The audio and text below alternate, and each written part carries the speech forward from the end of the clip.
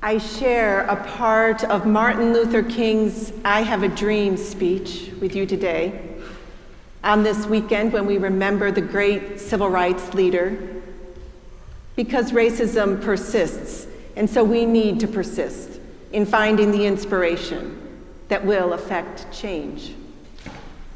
King proclaimed, "I say to you, my friends, even though we must face the difficulties of today and tomorrow, I still have a dream. It is a dream deeply rooted in the American dream, that one day this nation will rise up and live out the true meaning of its creed. We hold these truths to be self-evident, that all men are created equal. I have a dream that one day on the red hills of Georgia, sons of former slaves and sons of former slave owners will be able to sit down together at the table of brotherhood. I have a dream that one day, even the state of Mississippi, a state sweltering with the heat of injustice, sweltering with the heat of oppression, will be transformed into an oasis of freedom and justice. I have a dream my 4 little children will one day live in a nation where they will not be judged by the color of their skin, but by the content of their character. I have a dream that one day every valley shall be exalted, every hill and mountain shall be made low, the rough places shall be made plain, and the crooked places shall be made straight, and the glory of the Lord will be revealed, and all flesh shall see it together. Let freedom ring from the mighty mountains of New York. Let freedom ring from the heightening Alleghenies of Pennsylvania. Let freedom ring from the snow-capped Rockies of Colorado. Let freedom ring from the curvaceous slopes of California. Let freedom ring from the Stone Mountain of Georgia. Let freedom ring from the Lookout Mountain of Tennessee. Let freedom ring from every hill and molehill of Mississippi, from every mountainside, let freedom ring.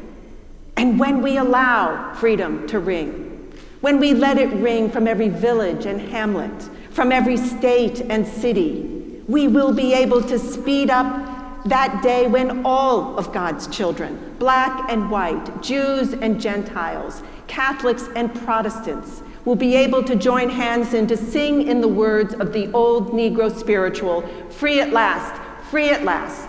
Thank God Almighty, we are free at last. 60 years later, these words, previewed right here at St. Paul's in April 1963, still need to be heard. Today, we are reminded of how deeply rooted MLK's words are in the gospel message. Here is the Lamb of God who takes away the sin of the world. The dream is not just for us. It is not a dream just for the United States. This is a dream dreamed across the globe. This is the dream of all of creation. We dream, we yearn for reconciliation with God. Reconciling with God is understanding that we are all born of one Creator. And remember, God doesn't create us because God needs us. God creates in love. God creates us so we can share our particular gifts with each other, enrich each other's lives. When we love one another, when we respect the dignity of every human being, when we seek out the particular gifts of another, when we recognize the truth in each and every one of us, we are reconciling with God. Our yearning for God, for reconciliation, is our innate desire to feel most at home, right with the world. The dream didn't begin with Martin Luther King, Jr. The dream has always been a part of us. The dream is as old as Dietrich Bonhoeffer, the great theologian who spoke out against the Nazi regime and was martyred 23 days before the Germans surrendered. The dream is as old as Harriet Beecher Stowe, who in 1852 wrote Uncle Tom's Cabin. Her writings and her anti-slavery work brought the evils of slavery to light. Her influence spread beyond this country to Britain, Europe, and Russia. The dream is as old as Catherine of Siena, the great mystic, who died in Italy in 1380 at the young age of 33. She was a political reformer, but she was a nurse also, caring for people with leprosy and cancer, the patients no one else would go near. The dream is as old as Macrina, born in 327, a saint in the early church. She renounced her wealthy lifestyle and established a monastery on the family estate. She cared for the poor, literally picking up young women who lay in the road starving. The dream is as old as John, who describes in the book of Revelation a new heaven and a new earth. John hears a loud voice cry out, "See, the home of God is among mortals. He will dwell with them. He will wipe every tear from their eyes. Death will be no more. Mourning and crying and pain will be no more."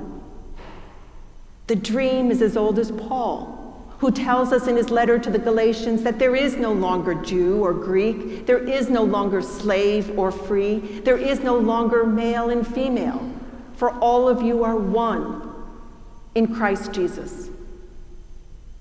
The dream is as old as Isaiah, who prophesies about the time when the wolf shall live with the lamb, the leopard shall lie down with the kid, the calf and the lion and the fatling together, and a little child shall lead them.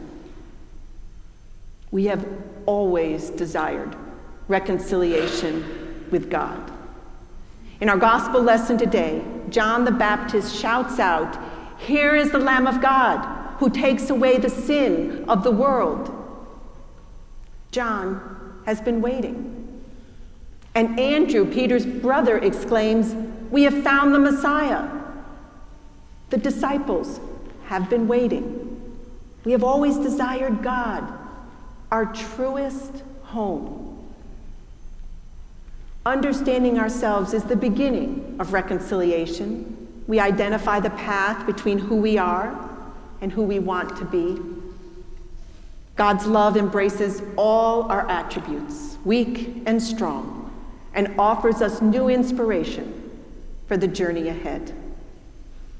All that we have, all that we are, all that we might become is from God. God loves us, each and every one of us.